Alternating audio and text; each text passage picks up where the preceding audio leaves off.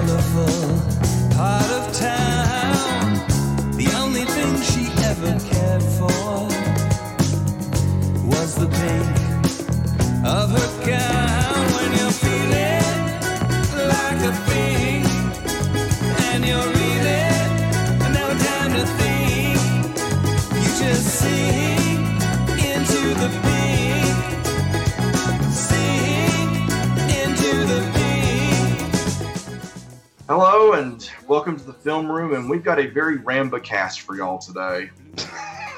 And if you don't know what that means, well, we're going to explain it. We have a guest today. Our guest is writer Mike Sachs, writer of the novels Passable in Pink and Stinker Lets Loose. How would you describe them? How would you describe the genre that they're in? How would I describe them? Yes. I don't know. I think it's a new genre. I mean, these are novelizations to non-existent movies. There you go. I actually did do a review of Stinker Lets Loose that we'll be posting with this a few years ago, actually, now that I think of it. He's got a lot of other credits. He's written several. You got a book on comedy that I've read that's very good.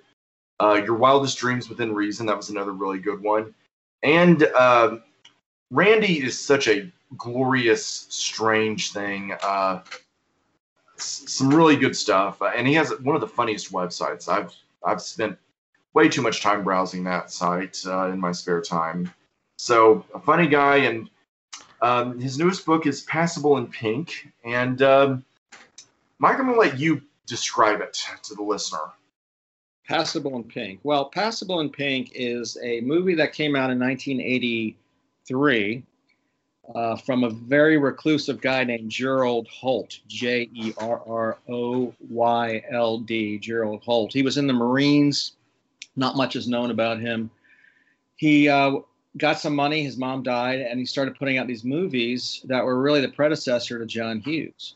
So most of John Hughes' movies are based sort of on his movies, like Return of the Secaucus 7 was the movie that Big Chill was later based on. So he was really the first, Gerald Holt. So he put out this movie in, actually it was a short film in 79 into 80, and then he made it into a longer film in 82. And it became the forerunner for Pretty in Pink, John Hughes movie. Perfect. All right. It's definitely a surreal trip. It's a surreal trip. We all three of us, of course, either read or listened to it because there's a fantastic audiobook on Audible. Yes, a full cast drama. Yeah, it's a good cast. Great Adam Scott, Gillian Jacobs, Bob Odenkirk, Bobby Moynihan, Ray Seahorn, Justine Bateman, Judd Nelson, Lorraine Newman. It's a great cast, and we made that last year. And it was always my intention to republish the novelization that came out in '82. So that is what I just did. That just came out 2 months ago. And it looks exactly like it would if you had bought it used. There's bending rips on the cover. There's film stills with captions inside, and so also the original advertisements in the back. Yeah, Zephyr actually was the one that got the printed copy because Albert and I did a listen.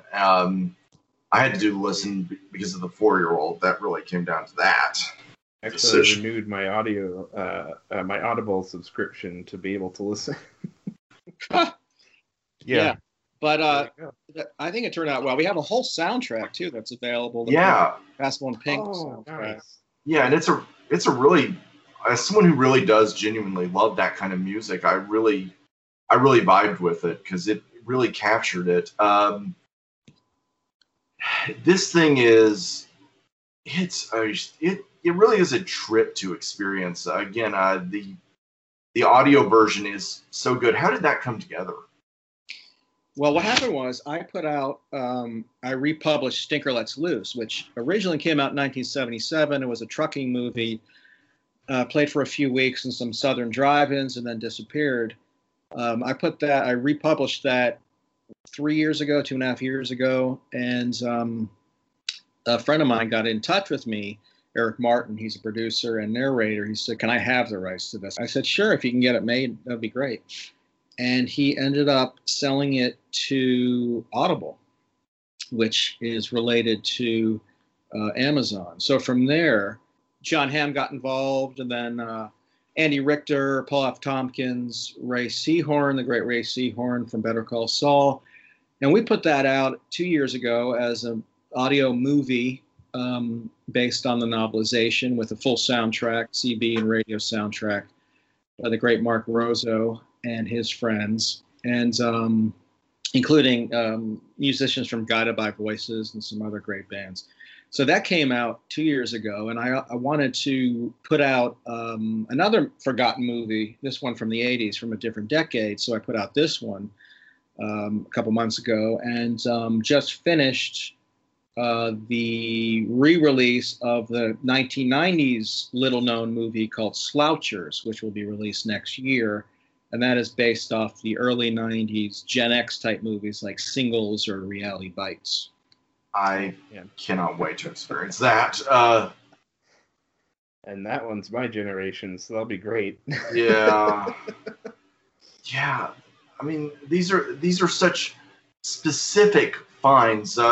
What works from the 80s inspired you to dig this up? Well, I had, those are the movies I grew up with. And I have a daughter who is 11, and I was watching these movies. I was watching everything at her age. My parents took me to see Porky's in the movie theater. Wow. And I pretty much was feral. I could do anything. I was pretty much left free. So, which is not the way I am with my daughter. So I thought, you know what? I'm going to rewatch these movies before I show them to her. So I rewatched 16 Candles, Pretty in Pink, and Ferris Bueller's Day Off. And they're funny, but there's a lot of stuff that does not age well. Specifically the Asian American character, not even American, the Asian character in 16 Candles, and the references to rape in 16 Candles. I mean, just a lot of stuff that almost like was casual references too. Yeah, I mean, jokey references, And I thought, I just don't want to show it to her. So I thought, well, I'll show it to her, but I'll edit out the inappropriate parts.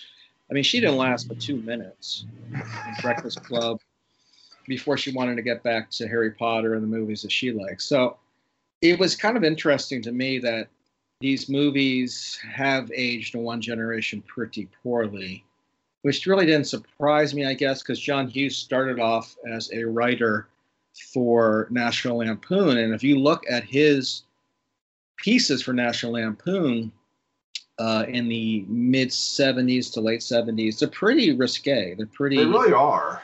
Yeah. They're pretty slash and burn, right? So he came from that generation. He wasn't really a teen pop filmmaker as much as like someone breaking barriers. And smartly made movies that sort of were PG to PG-13 at that time, rather than R. But it didn't really surprise me on one hand, but it sort of shocked me. I mean, I'm not easily shocked, but like some of these depictions were just beyond what I had been used to seeing. It was just like a slap in the face. And I can see that because a lot of that stuff is really brought to the fore. Because it's interesting you say that. I'm the oldest of the group at 36, and even for me, they feel like they're movies that I just missed the moment on. Yeah. Like I just was born too late, because of course I was 6 when he was doing Home Alone, and I mean I think those movies have aged about as well as A Slice of American Cheese in a Hot Car. So there's that. But you're right, and I think it is kind of interesting how you mentioned he started as this risque writer. I have read some of his stuff from National Lampoon because I'm quite a fan of that era of comedy. See, for that stuff, I don't know why that stuff aged well for me. And his career is just, I don't want to say baffling, but it is fascinating. I'll put it that way. Yeah, it is fascinating. I mean, it's a very specific time. And, I was 10, 11, 12 at that time when these movies came out. And this was pre-internet, pre-cable for me. And, it wasn't that easy getting pop culture. So there really wasn't much out there. So what was out there was sort of old school or, for teens or this. And it was pretty fresh at the time. It was a definitely different vibe, sensibility than what we had seen before. But it was a very specific time, and it did change the movies that came after it. But I think those who didn't grow up with them, those who might have seen them later, would certainly come to them from a different standpoint. They meant a lot to us because they were different and better than anything out there at the time, but that didn't hold true for the generation that came after. And I think that's going to be almost universal. I think the only movie from like my era that I think has even had any legs was Clueless. I think that's like it from my era. And Mean Girls is out the extreme outer edge of that era for me. But like I think the stuff that we loved, I don't know that I would want to subject someone to the teen comedies that. Actually, I take that back. 10 Things I Hate About You is brilliant, but that's it. Yeah, it's different too. When you are coming at it from an adult, you're going to be looking at it differently. Yeah. It just reads differently. I even see with my daughter now, she'll watch a movie she liked or laughed at a few years ago, and she'll look at it now and like, why did I laugh at that? So you definitely do look at it with new eyes. It's just that even some of his movies, I think Trains, Planes, and Automobiles is a classic. I agree. Hardcore agree. I think that's a beautiful movie. Very adult movie, very emotionally deep, sad movie in a lot of ways. And I think, he was really hitting a stride at that point. And I think it would be interesting to see what he would have done if he hadn't died so young, if he would have made movies. He died at 59, and I think he could have really made some mature, interesting projects. I think the ones that he made quite young. He was in his 30s, low 30s, young 30s, mid 30s when he made Breakfast Club, maybe 13, 15 years older than the people he was, the actors he was directing. So it would have been interesting to see what he would have produced. I just think a lot of it is, raw, and which is fine. I just don't think that they've aged well. Yeah, and that's what I think makes everything in Passable and Pink just absolutely pop. Is that it feels like you're seeing it from that perspective. Because I could catch everything that would, so to speak, inspire the later stuff. I could see it. I could practically sit there in my head and go, okay, I get this, I get this, I get this, I get this, I get this, I get this. And it was never necessarily like a checklist so much as it was like, I don't know, it was that pop of familiarity, so to speak. Well, that's good to hear. I mean, I did a lot of research in putting this out. And actually, The Onion later said that it was like leaving a VHS copy of 16 Candles inside of a hot car for 30 years and just warping it. Yeah. As like one of the things that I love is when Roland is going down the hallway, and it's like all the sleazy kids, and it's when it hit the Rain Man reference, my back was hurting. I don't even remember what what was the Rain Man reference? I've got the book right here. Go right ahead. Yes, just because it was followed immediately right with a Blue Velvet reference, because you do briefly mention the student who who discovers the severed ear but ignores it. Oh yeah. Well, that I remember. I don't remember the Rain Man one though.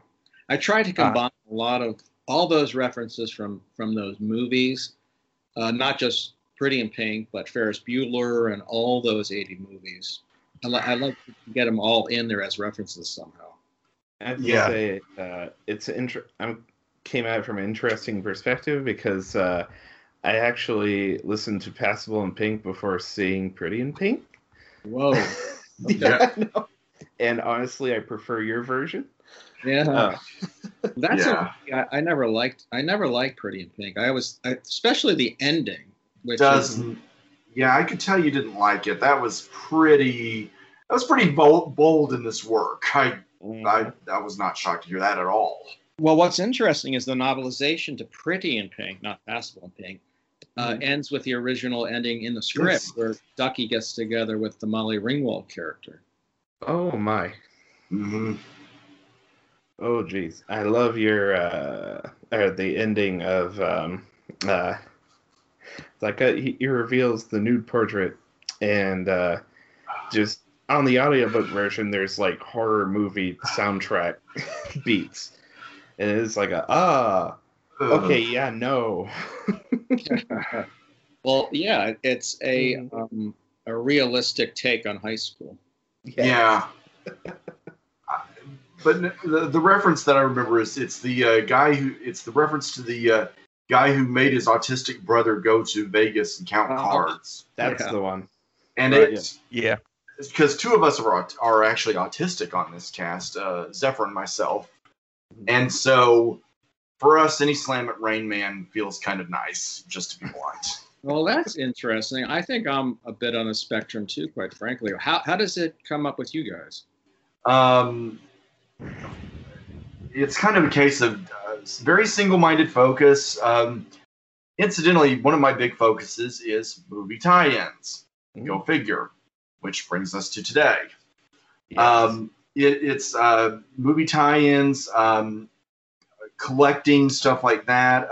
Big movie buff, which that actually helped me get a social life in high school. And then just very awkward, difficulty in conversations. I don't think I could have gotten into the dating world without online dating. That really was a blessing to me. Yeah, I'll say. I mean, it made it a lot easier, didn't it?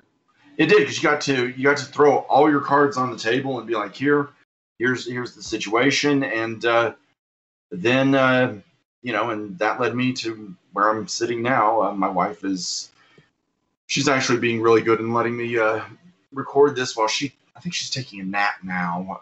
And then our daughter went to go stay with my dad for the night.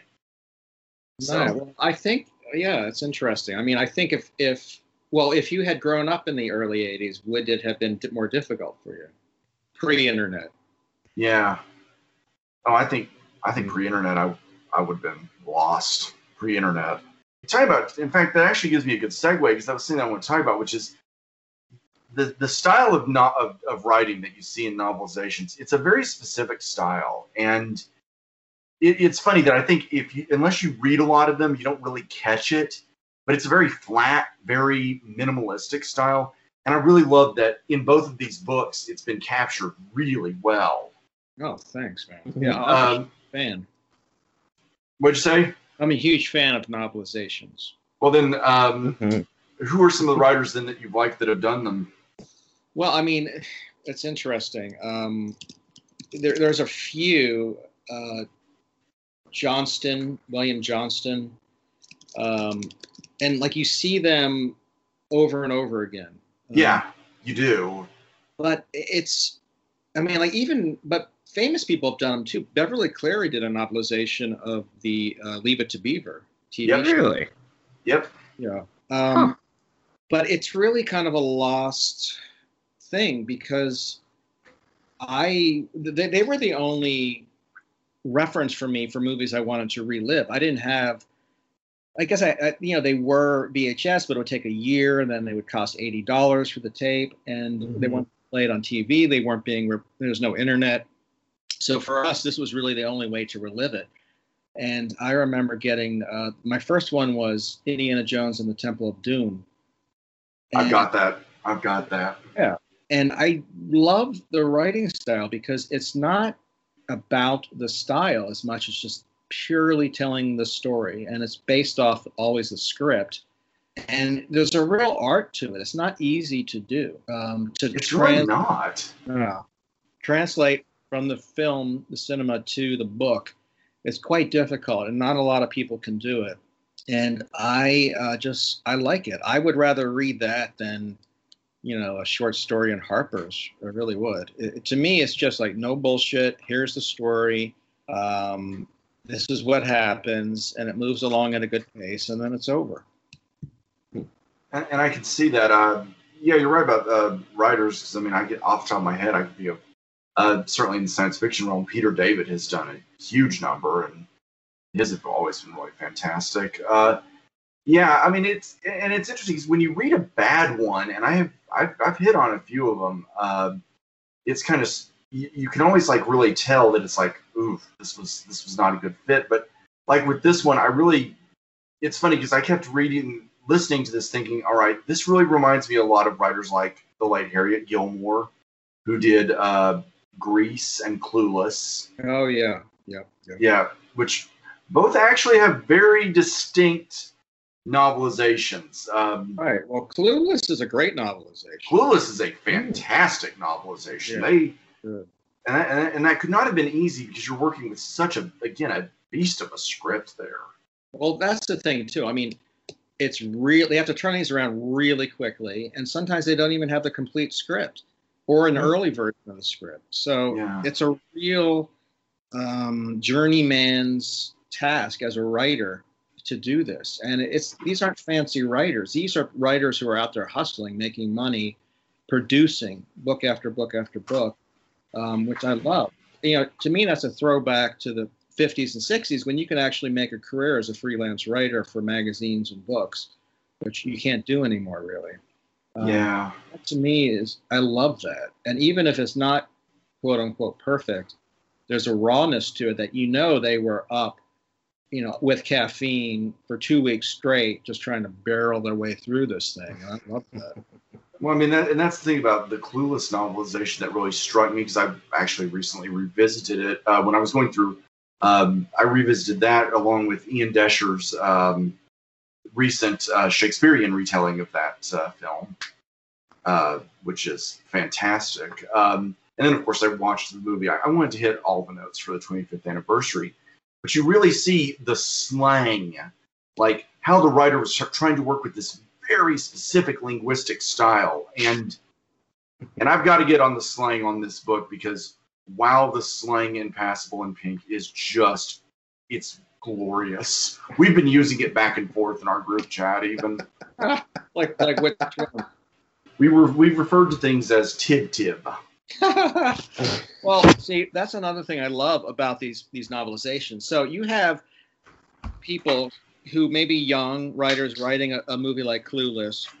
The people who wrote the novelizations are inevitably in their 50s or 60s who don't quite grasp the nuances of the language. And I love detecting when that happens. Mm-hmm. And there's nothing funnier to me than when a middle-aged guy is trying to write young and not pulling it off. And that's what I try to do too with these novelizations, where I wasn't writing them. They were written by a character out in LA in the 80s who was 60 and didn't quite get the new teenage slang. I loved the constant insertions of, it was as if this was written by somebody who had no experience with what they were doing.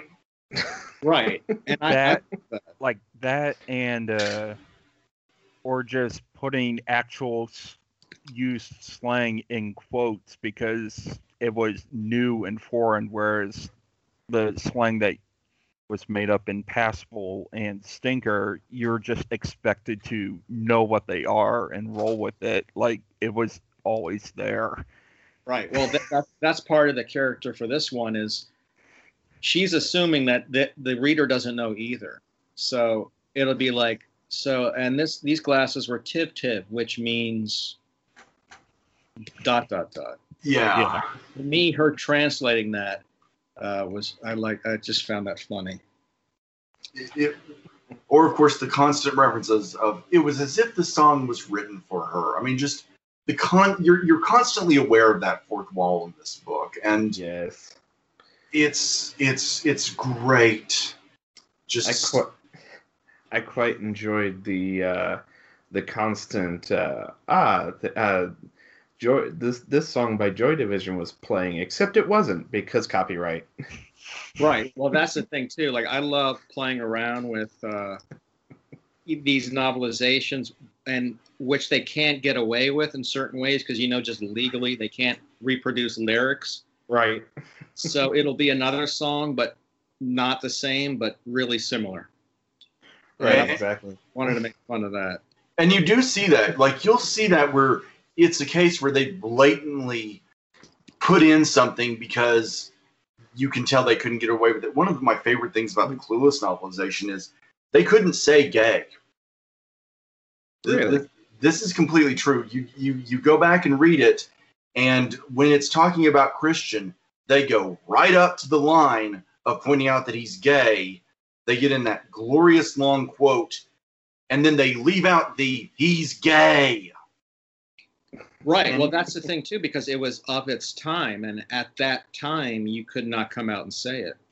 Which is so bizarre because they then get they got some of the other incredibly raunchy lines from that film in there, and it cracked me up. And that's another thing too. You would sometimes see these books where they're written for an age group that's younger than the one that's going to be experiencing it. I saw this with the Sixth Sense novelization, where they omit a reference to a character being drunk and they say that he's happy instead. Right. Well, they tried to appeal to those who might even be too young to legally get into the movie. Which is bizarre because that novelization actually came out months after it came out in March of 2000, long after the film had been out. And so it winds up being that every other thing from that movie is completely accurately reproduced, including some pretty graphic gore descriptions, bizarrely enough. I would point out it's a pretty good novelization of a pretty good film, but, it's surreal. And I think the violence never bothered anyone at that time. It was always sexual stuff. But for some reason, John Hughes got away with that, especially the rape references. I'm not quite sure why. And I didn't really even grasp it at the time, but watching it now, those really, are striking.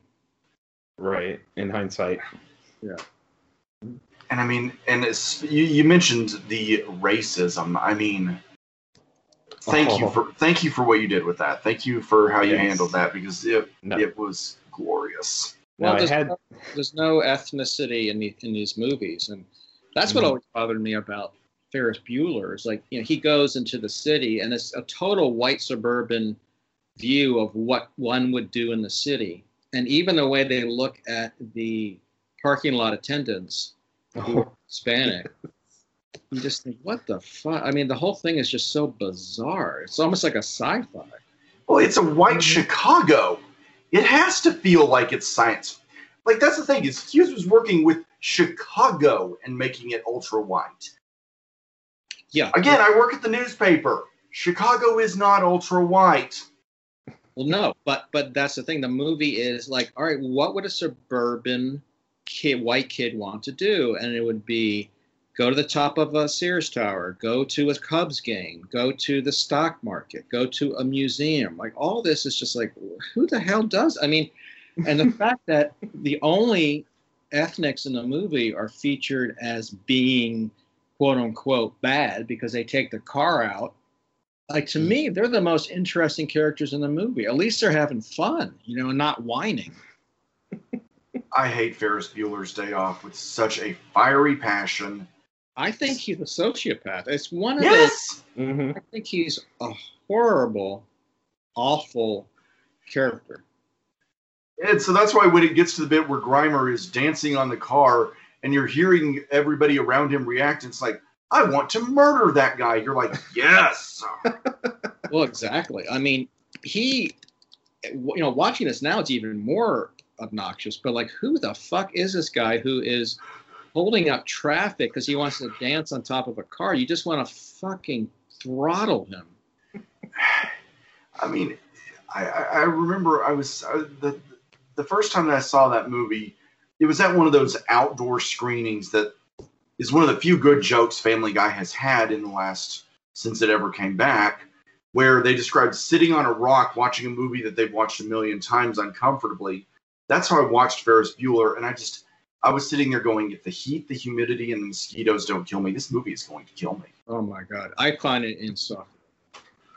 And so having it, and especially having it done through Bobby Moynihan's voice, because Yes. he's one of those actors that I'm always excited when he's in something, and he is so well used here. Oh, well, thanks. Yeah, he's very funny in this. And he plays a character who's totally unhinged. Yes. Every time he does a line, there's he shows them his home finally, and then okay, so how do we get out of here? Oh, you're not going to get out of here. Just kidding. Let's go. Yeah. It's like when's the point where he's going to be like serious about it? Well, he's mentally ill too. I mean, he's wearing mental institution clothes. So his background is God knows what his background is. But I really did want to make fun of that type of character who is just totally unhinged, and no one says anything about it. Mm-hmm. And it's instant from the first moment that he shows up in it. You're just like, okay, this is the kind of character that we used to be told was normal and funny. Mm-hmm. Oh my God, this character is just it's hell. And it's the Ducky, it's the Ferris Bueller, it's all of these characters that you're told, aren't they quirky? Something that you got, because his first appearance is in the mall. I have never seen somebody describe a mall with the idea of, well, there's the good wing and then there's the bad wing. Yeah. But I kid you not, every mall I've ever been in fits that description. So, no, without a doubt, yeah. I know those stores. I could picture those stores, and I especially loved the cages. I loved the cages. Yes, Yeah, the cages. If you get something wrong, you're hung above with fraying rope. It just, I mean, I also really loved, and something that you really get on that all of Hughes's movies seem to suffer from this, is the architecture porn. The constant description of houses that it's just, because that's what all of his movies have, is everything is set in this, like the characters are supposedly impoverished or middle class, and they live in these mansions. Right. Well, that's what fascinated me about that area, which I've only been to twice. But in all the movies I've seen about it, whether it was John Hughes or John Cusack movies, architecture, geography plays a huge role. Mm-hmm. And whether that's real or not real, I don't even know if it's reality based, but like living on the wrong side of the lake can make or break your social life.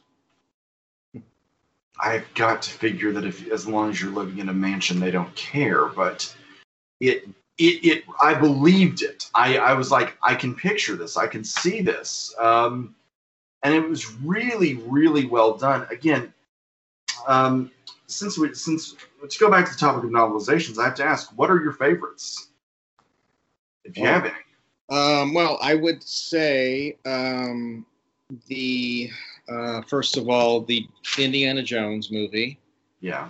Temple of Doom. There's a movie, one of the first, actually, even before I got Temple of Doom, I got a novelization, which I can't find anymore. It was based off The Fish That Ate Pittsburgh, it's called. And, yes, I'm familiar with that. It's about a basketball team with Horace. I mean, it's very late 70s. That one's good. Another one is extremely rare, is the novelization for Over the Edge, which was one of my favorite movies, which you can't even find out there except through like bootleg. Yeah. That's a great one. I love that one. You're talking about the Tim Hunter movie. exactly. Yeah. Yeah, which God, that's such a one of those films. It's such a milestone for so many actors that came out of it. And Oh yeah. great motion picture. Yeah, Oh, it's great. War Games is great. I like that one a lot. David Bischoff, and that's a used bookstore staple.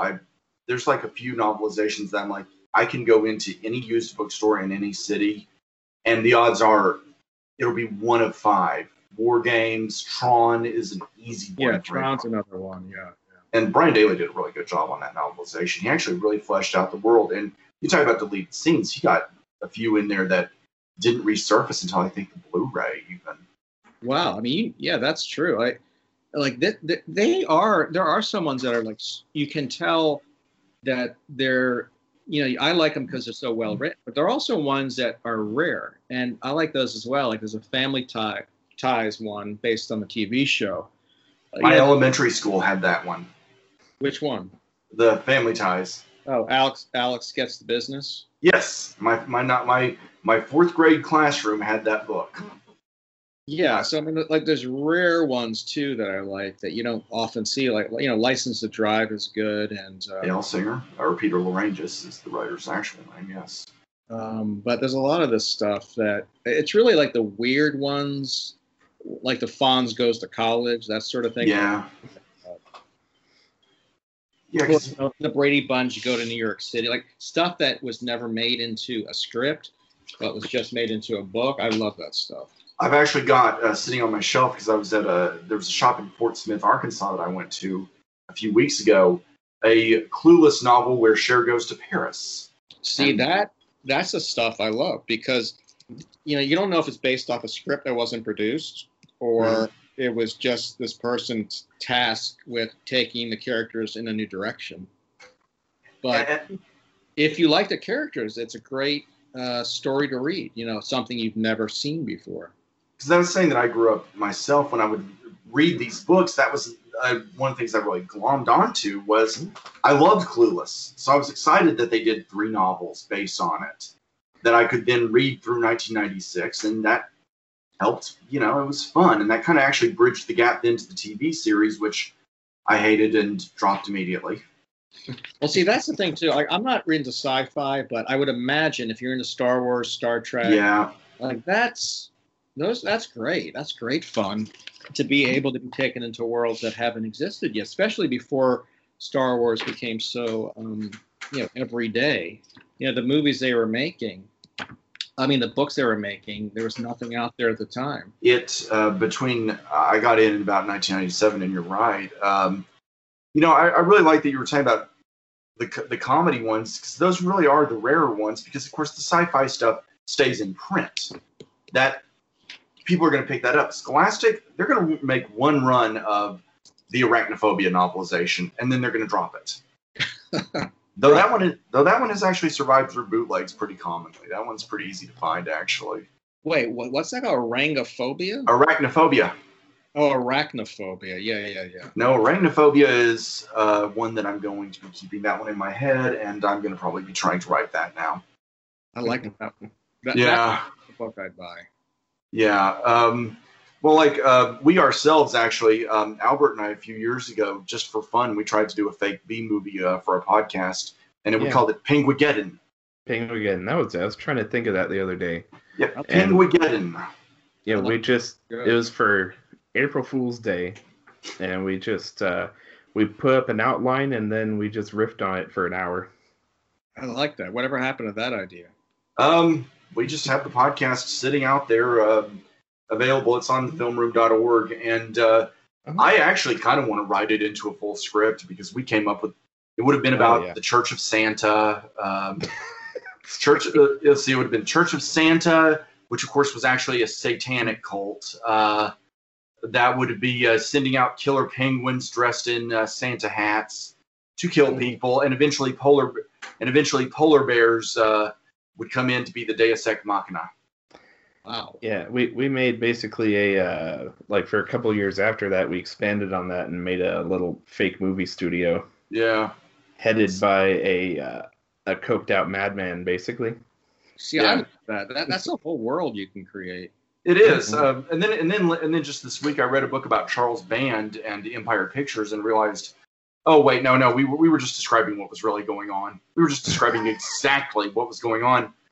But I want to get back to that point that I was making about, which is, again, you point out the rarity of this stuff, and that stuff really was useful. And you're right, you don't see it anymore because, if I want to watch a movie, all I have to do is go to Vudu, and in 2 seconds I've got it downloaded on my phone.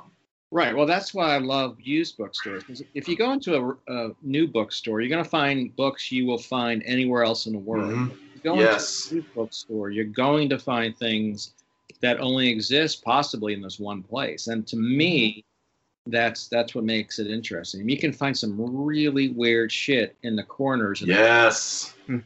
You would not have known about otherwise. And I have a hard too with record stores. Like, why go into a new record store? Not that they exist anymore, but why not go into a used record store and find things that you couldn't find anywhere else? Well, I mentioned that trip to Fort Smith. The whole reason that I went up there was so that I could go to, there's a big warehouse type bookstore there that's a used bookstore. And that's where I got a hardcover Saved by the Bell novel. And the Clueless book was so that you could find that stuff there. Because I'm not going to find that elsewhere. I'm not going to go to Books A Million and find that. No. The only place you're going to find this stuff is if you have the time and the patience to go through a lot of books that may not interest you. You'll eventually find something that will. Mm-hmm. And I'm really with you on that. I do want to ask, because we talked about, obviously, our thoughts on, we did a lot on Passable. I do have some thoughts on Stinker, which is, what made you decide to do a riff on the Trucker movie? Because that's a movie that's very specific to its time. Very. If you didn't grow up then, you wouldn't. I mean, it looks like sci-fi, really. Mm-hmm.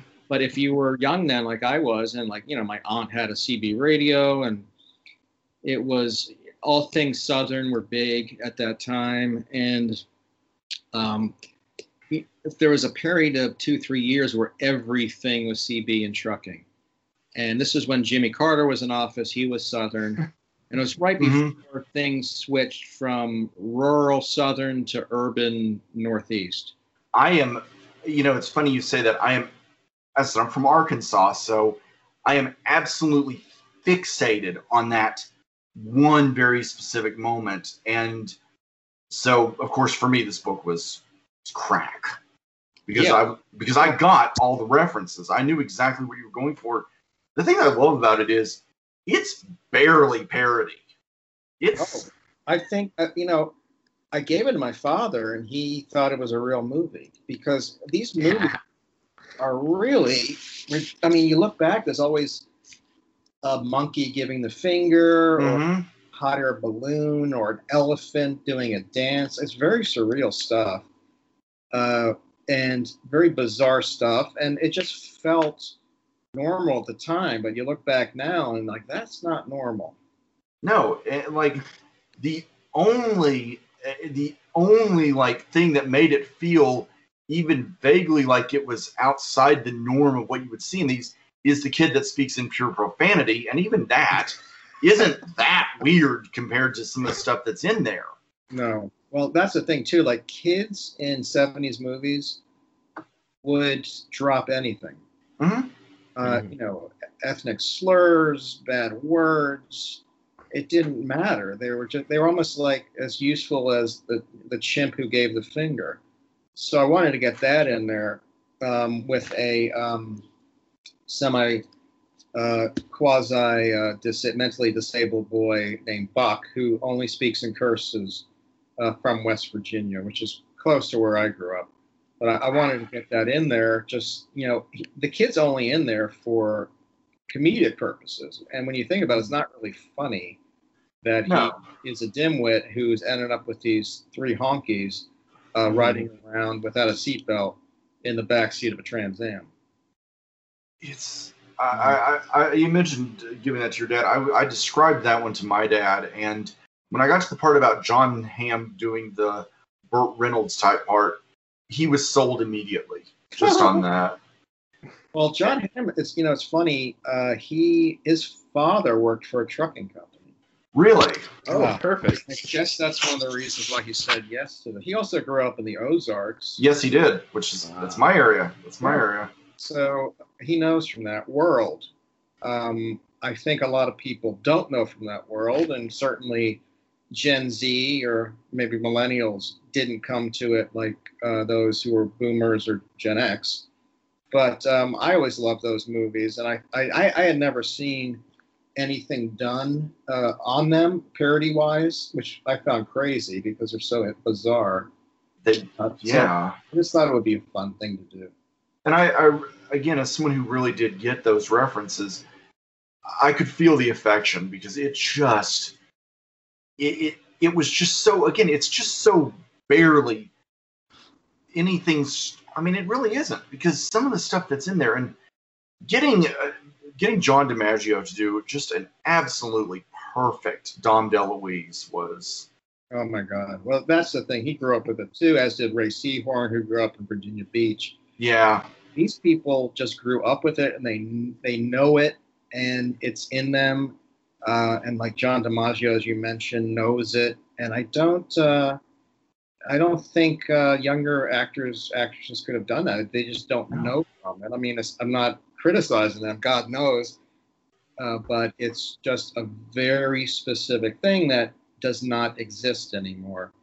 And I find it fascinating that that type of character, a trucker from the South, could be America's hero, which ended so quickly when Reagan came in '80. Things went urban, pop culture wise, which I find interesting too, with breakdancing and rap. It just switched to a 180 switch from everything that was white trash honky to urban Northeast slick. It really is something that fascinates me. Because again, I've spent hours. One of the things I used to do as a kid was I would sit down at the Arkansas Democrat Gazette. They had a complete microfilm of them in the Little Rock Library, and so I would go and spend an entire day just reading them. And of course, now, as fate would have it, through my job, I can now browse them digitally, and no one can say anything to me about doing it on the clock because, hey, I'm just doing research. It's research. And so research. It's crazy because you really will see, like, I'll see little things like the Legend of Boggy Creek, only played in Little Rock for 1 week, and I still find that bizarre.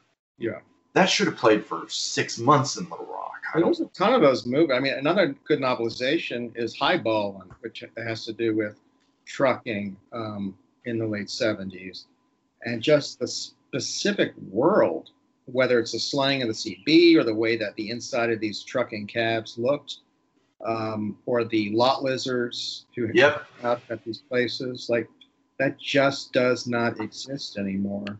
Or it's lost world. And I mean, what's funny is, another thing I should point out is because of where I live, Arkansas is still very much a trucking hub. So what I find kind of surreal is I see the ghosts of it. In college, we used to go sit at a truck stop, actually. And so a lot of that world, bizarrely enough, I was able to picture it firsthand because I'd kind of been in it in the modern form, even though it was different. It still has a ghost in this world along I-40, but you got to find the very specific spots. Oh yeah, definitely. But to me, it's very, very much Americana. I mean, very much. Especially around the time of the bicentennial, where the heroes in this country were blue collar, not academic, didn't like the elite, which actually you can see now. I mean, that has not disappeared. They just weren't in power. They were those who were fighting the power. And it was all sort of bundled up in this red, white, and blue bicentennial patriotism, which is, the proudness that the country was showing at that point. You just don't see anymore. And it seems like, too, everything now is so cut up in schisms that you don't see this cohesiveness like you would at that time, where it seemed like the entire country was into this. Of course, they weren't, but it seemed that there were so few pop culture options that this was a universal within the country way to look at the world. And I kind of miss that, actually. It's everything's so broken up now. You'll have 2% liking this, 5% liking that, 6% liking this. But at that time, it seemed like 100% of the country was patriotic and into Southern pop culture. It really did. And I mean, it doesn't hurt that, frankly, as someone who loves the music of that era, a lot of it really does still pop. Oh, yeah. I love that stuff. Jerry Reed and all those country. Yeah. Those trucking anthems I love. And that's another thing you don't hear unless it's on like serious 70s country. You don't hear this stuff anymore. But I love that stuff. To me, it's just like American history. And it's just surprising that it sort of disappeared as quickly as it did. I have to ask, I really do love that the soundtrack for Stinker really does sound like that stuff. I like that the music that's in it really, I mean, it's weird because I've read the book, I've listened to the audiobook, both, and it's weird because I feel like that movie takes up as much space in my head as a lot of real movies I've seen. Well, that's good. I want you to meld the two together. I love that. I mean, but a lot of time and effort was put into that soundtrack. And I should mention the guy, my friend, who is a professional musician, Mark Rosso, played with a ton of good bands. Like that soundtrack features an amazing variety of New York session musicians, as well as people from various bands that you would have heard of. And it's that's a professional soundtrack. If I saw that and bought that and listened to it, I would have thought that was based on the real thing. I will say that I've had that song, the Stinker Let's Loose theme song, stuck in my head for the past week. I listened to it about a week ago. Well, that is all Mark. I mean, the lyrics to that song, which are incredible, and so clever, that comes from Mark Rosa, who's a friend of mine and a writer who's written for New Yorker, Vanity Fair, everywhere. He's just as good as it gets. And that is a soundtrack. And I told him beforehand, I was like, I want this to be something that if you picked up in a store and bought, you would think it's a real movie. Yeah. So that's, he achieved it. I mean, it's just great. Yeah, I felt that. It reminded me a bit of the title track from Walk Hard, actually. Oh, yes. That getting it exactly perfect to where if you took it out of context, you wouldn't know the difference. Well, that's the accuracy of the parody, and it can also work as a satire. But if it's not accurate, like that's Thank you. With Wet Hot in Summer, it's too goofy for me, and I like parody and satire really, really dry and so similar to the original that you would, if you weren't familiar with it, confuse the two. And if you don't know the original, it can work on its own. Mm-hmm. Right. Yeah. Sorry, I didn't mean to interrupt your question. No, because you jumped in with a fantastic point, which is it really should work that, because, I don't have the reference points for everything for Wet Hot American Summer. Mm-hmm. I agree it is kind of on the goofy side. I like it a little bit more, but I watched it as a Netflix I'm killing time. And the movie we started watching before was Grandma's Boy, just to be blunt. Mm-hmm. Look, a lot of the Babadook would have been probably hilarious after starting Grandma's Boy. Can I just say it? Yikes. But Mike, I did want to ask, what are some of your favorite parodies? Parodies. Well, my favorite all-time parody is National Lampoon High School Yearbook, which I think is brilliant. And it's on a lot of different levels. So what it is, if you're not familiar with it, is it was written in the 70s. P.J. O'Rourke and Tony Hendra and other National Lampoon writers took on a yearbook parody that they wrote of early 60s. And you can later see a lot of the characters and type of sensibility in Animal House. But what they did was it looks like a yearbook, but it's also very satirical. I mean, it takes on, like lost hopes and dreams and the way that they were looking to the future in the early 60s and the way that reality hit. So it's a very sharp parody working on a lot of different angles and a lot of different levels. And that I like a lot. I don't like a parody that's just straight ahead that looks like something. I think a lot can be done with a parody, and I think they really pulled it off.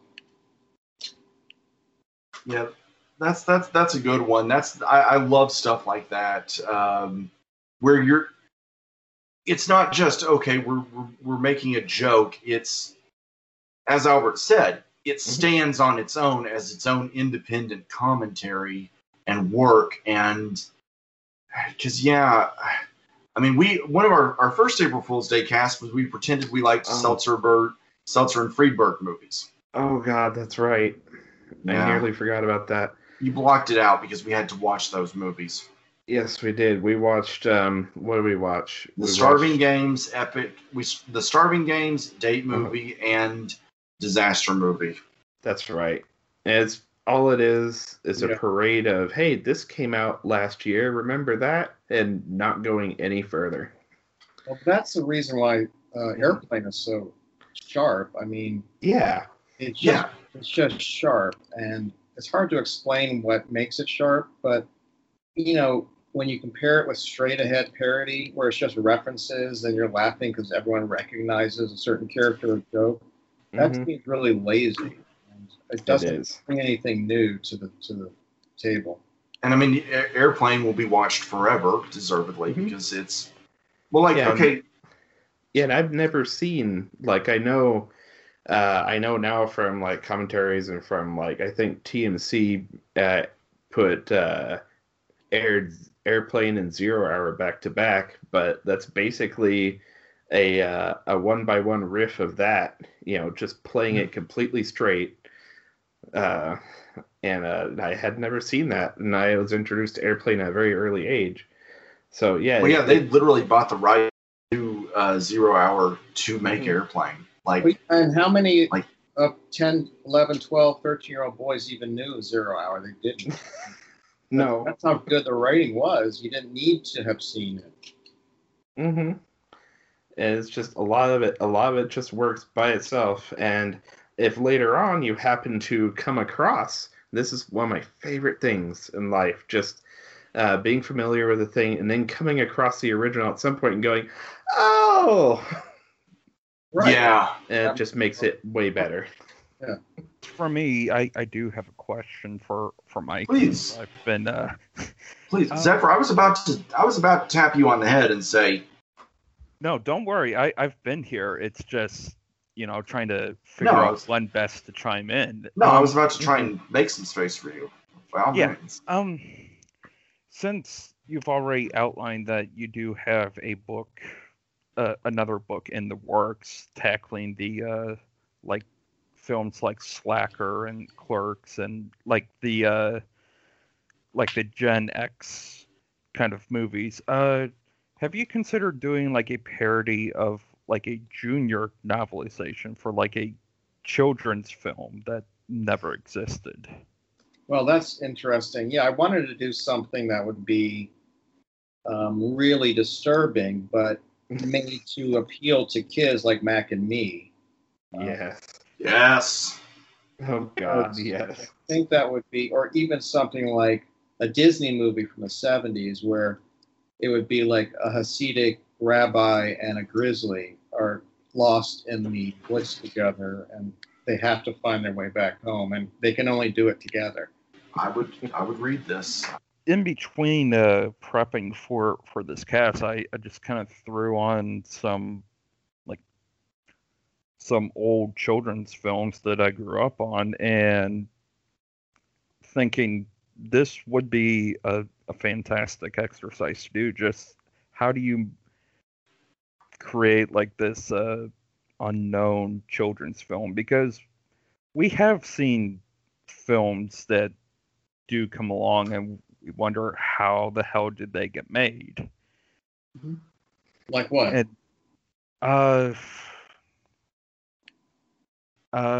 More or less like within the past few years, like the Oogie Loves or Oh, yeah, The Yogi Loves is ground zero for the film room. Just a reminder to everybody, that was our start.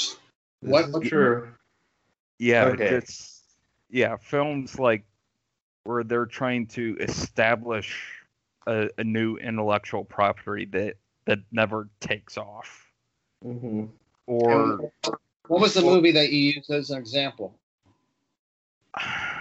The Oogie Loves and the Great Balloon Adventure. I've never Yeah. heard of it. Oh God. oh Let me god, tell you, it is okay. So I think it has the record for earning the least money ever for like an opening weekend for a wide release at like the what was it 30,000, and it's like a bunch of puppets. It's meant for little kids. It somehow has Christopher Lloyd in it. Chaz And, Palminteri. Yeah. And we just watched it together and like just kind of synchronized and just did like a running text commentary that we turned into an audio file or like an audio thing that we cut along with the movie. So if you're ever going to ingest it for whatever reason, we have a version out there. But We did the it's same with the pain- Talking Cat. we did. yeah. It's really Like- bad. Horrifying. Yeah. Like it tried to incorporate elements of Rocky Horror and trying to do like audience participation for the kids, including like stand up and sit down cues. Mhm. Yeah, it's Just tell me what to do. Just play the movie. Exactly. And yeah, the problem was, I think, as far as the because it ran for what 2 weeks? 2 total? weeks. Yeah. Yeah, was that there's nothing there for the parents. Like it's Well, it it's sounds like there was nothing there for the kids either. No.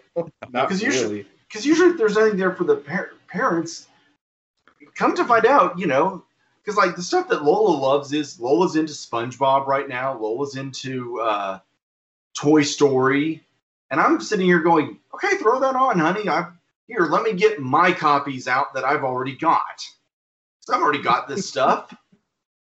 It's Well, kind I'm of, looking at a review online. It says, "Forget Saul." I'd argue this is the most freakishly disturbing outing of Cary Elwes' career. oh, he's horrifying in it. I forgot he was in Rating F.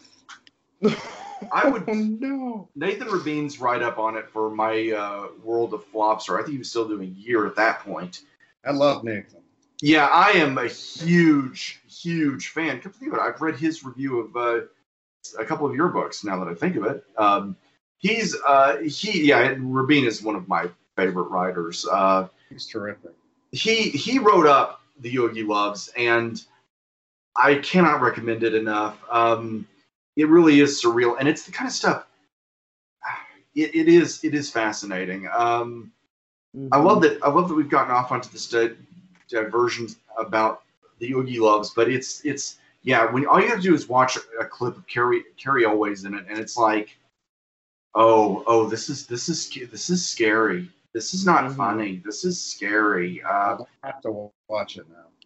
Yeah, I did want to ask, since we've covered the Hughes stuff from the 80s, what's some stuff that you think still holds up from the 80s? Oh, that's interesting. If anything, I mean. Yeah, I'd have to think about that. I mean, from the 70s, I would say Over the Edge. I would say Breaking Away. Yes. I think more has lasted from the 70s. Like even the so-called good movies like Big Chill, I think are garbage. Yeah, I do too. I don't know. I have to think about it. It's a good question. I don't know. I think you're right about that. I think that a lot of the 80s stuff is just, it's unnerving. I mean, Zephyr and I are not fans of Rain Man for, well, pretty obvious reasons. Rain Man did not help our culture. to put it I'd bluntly. imagine it didn't. I always thought his performance was atrocious in that. The further that I get from it, the more that I absolutely hate everything Dustin Hoffman is doing in it. And what kills me is I think Hoffman is an absolutely brilliant actor. Kramer versus Kramer, aside from that complete cop-out ending that just, for me, almost wrecks the film. He's so brilliant in that film. That's the work that I want to remember him for. But when I get to stuff but when I watch Rain Man, there's maybe one or two moments where it's like, oh, I've never seen someone have a meltdown before in film. That's it. Otherwise, the number two film of that year was Who Framed Roger Rabbit. Oh yeah. Yeah, but that would for any not normal, but suffering actor who's not suffering from a mental ailment, who would play someone who is. I mean, that would go for anyone who plays mental retardation or any of that. To me, it always just rings totally false. That's why when it got to the whole discussion in Tropic Thunder, Yeah, about going full I don't like that word, so to speak, and we can happily bleep that. I was sitting there in the theater. I almost wanted to stand up and applaud because it was finally someone was saying aloud something that had been bothering me for decades. Oh my gosh, the worst. And they always win, too, for best actor. They always do. Well, it's like when Eddie Redmayne won for playing Stephen Hawking over Michael Keaton winning over Michael Keaton for Birdman. Yeah. It's like you're giving it because he put on the performance that played to what you liked, whereas Keaton was out there just absolutely throwing fists. And I'll be watching Birdman a hell of a lot more in the future than The Theory of Everything. I'll put it bluntly. Oh, that would go for all those movies, like the Sean Penn movie. Oh God, Penn is atrocious, and it's like, and the funny thing is, there are autistic actors. That's the funny thing. Well, exactly, or even Sean Penn. I mean, like any of these people are horrendous in them, but they always seem to come out on top. It's because it's most acting, not best acting. Right, that's definitely. Yeah. And I'm really excited. Yeah, I do have to ask a little bit about the 90s project because, of course, now you're really getting into my stuff because, I was 17 in 2001, and so I doubled back and I watched all that stuff because I thought I needed it. What are some of the films that you're going to be riffing on for that? Because I cannot wait for this. Okay, well, that is Suburbia, which was Richard Linklater. And Eric Bogosian's script. Right. Clerks. Yes. Oh, hell yeah. Singles, Reality Bites. I knew that would have to be something because Reality Bites is just, in my eyes, about like Pretty in Pink. Right. A horrendous movie. But all those type of movies and the type of movies, of documentaries about grunge that hit in like 93, that came in way after, I always thought were pathetic. So that's what, and this was a tough one to write, truthfully, because in these movies, not much happens at all. And the characters aren't really experienced in life. They are hiding from life, and they don't accomplish anything. So it was tough to write, but I hope to have nailed it as far as the sensibility, because watching those movies now, they do not hold up. No. The characters in Reality Bites, you just want to kill. They are horrendous characters. If it was a death match between the characters in Reality Bites and the characters in Rent, I would just sit back and say, let them fight, and I'll just enjoy the carnage. Right. I don't care what happens to them. I really don't. It's like anytime you see a character that's like, I don't want to sell out, and then I'm sitting here looking at Steven Soderbergh's career going, really? You sure you don't want to sell out? It looks great. great. It's a mass-produced product for those who don't want to sell out.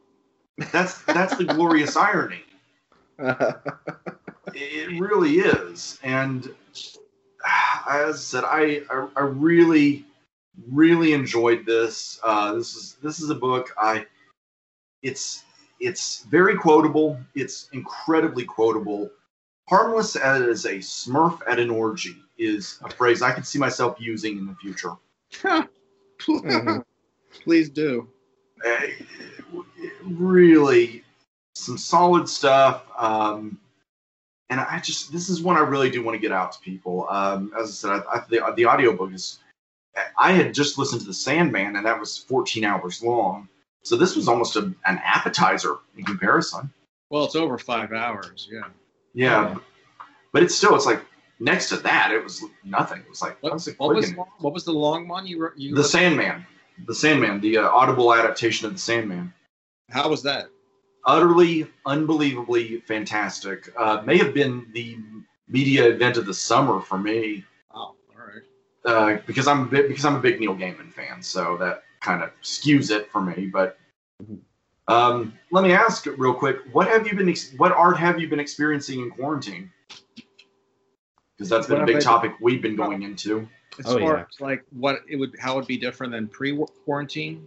But like just what you've been watching in the last few months during this. Oh well, it's a lot of Criterion Channel and and it really hasn't been much beyond writing and just catching up on all these books that I wanted to get through and never really did. So it's mostly at this point just reading and classic movies. Cool. Well, I have to say this. I've been rewatching Pen 15, which I think is brilliant. That's what I'm not the Hulu series, right? It's really, really, really good. The writing's great. Acting's phenomenal. It's really like freakishly good. I'll look into it. Of course, I got Hulu. Yeah, same. Well, I'm questioned out. I hope we haven't. I hope we've been gracious hosts. No, absolutely. And listen, I really appreciate you enjoying it and reading it and spreading the word. It means a lot. I will be pre-ordering the next one when it comes. Do you know if you're going to be doing an audiobook for that one? I hope to. I've been pushing for that. In the meantime, I'm re-releasing Randy with new material and Stinker Lets Loose, the books that'll be out later in early winter. I'll probably be picking those up. I kind of want physical copies of both. Now, Randy, I actually experienced via the Stitcher. Right, that was an audio. Yeah. That was fun to do. But actually a real publisher got in touch with me. I mean, originally Randy was self-published, but yeah, it'll be re-released sometime this winter. I actually, because I saw Barnes and Noble. I saw Barnes and Noble had listings for that. Oh, really? Okay. Yeah, I want to say I saw them just the other day on there because when I was doing my research. And I look forward to picking those up because I want physical copies. My copy of Stinker is a Kindle, and then the Audible version, of course. Good. Nice. So I did pick that up on the Kindle the second it came available, actually. And summer of 2017 was not a fun summer for Austin, but that helped. Just gonna say that helped. Y'all, I'm gonna defer to my co-hosts. Do y'all have any other questions you want to bring up? No, I think that well covers everything. I guess for me, I do have one more question, and that would be, would there be a possibility of having Passable in Pink be turned into an actual movie as something like a Netflix? Yeah, I would love that. I mean, I would love it for it to go from novelization to a non-existent movie to an audio production of that novelization to then a real movie based on the novelization to a non-existent movie. I would think that would be, I would be in heaven if that happened. It would make for a killer film. You'd be completing the circle of life there. Yeah. I would. Because it would go the machete route. Oh, It yeah. would. Yeah, it would. Yeah. True. And so, well, where can we find you, Mike, online? Oh, MikeSachs.com and also on Twitter. Let me look it up Michael B. Sachs, S-A-C-K-S, on Twitter. Well, it's been a real pleasure having you on, and y'all, find these books, pick them up. You really won't regret it. They're good gut laughs, and in the summer of 2020, we need good gut laughs, and so you'll get them here. Cannot thank you enough for coming on. Yeah, this was one of the more... And keep in touch. It was fun. We will. Absolutely. And we'll certainly be one of the more fun ones to research. And when the new book comes out, we will certainly be giving it some hype on our pages. Oh, I love it. All right. Well, let's be in touch around then. All right. Absolutely. All right, thanks so much. Take care. All right. Stinker, let's loose. Stinker, let's loose. Going pedal to the metal with a monkey in the middle, it's true. Stinker, let's loose. Stinker, let's loose. One foot on the floor, the other hanging out the door. When old Stinker, let's loose. Picked up a hippie chippy from way down in Mississippi. She weren't no two-stool beaver, but she was high-class muffin. She was looking real tough. There ain't no way old Stinker could leave her. Now every county, mountie, and a city kitty, they were chasing Stinker far and wide. From B-Town all the way to Watergate City, you could hear all them lot lizards cry. When Stinker lets loose, Stinker lets loose. Going pedal to the metal with a monkey in the middle is true. Stinker lets loose. Stinker lets loose. One foot on the floor, the other hanging out the door. When old Stinker lets loose. Addie Stevenson is a normal teenage girl with a big problem. Addie, open! We need to get moving, now! I said I would be there. Jeez. Her older sister is getting married. You don't think that the sequin tube top clashes with the fuchsia and turquoise moon boots? On the same night as her prom. They forgot. Unbelievable. And she said yes to 2 boys. Roland, this is the Grimer. Grimer, this is Roland. My name is Roland. I think we met the other night at the mall. You were riding a unicycle? You smelled like burnt hair and frozen orange juice concentrate? Great story. Wonderful. This guy is a real Phil Donahue. Now she'll find out if she's passable in pink. Starring Gillian Jacobs as Addie. Everything's fine. Everything's just hunky-dory with old Addie Stevenson. Adam Scott as Roland. You look volcanic tonight. Volcanic? I roast for you. I don't get it. I don't either.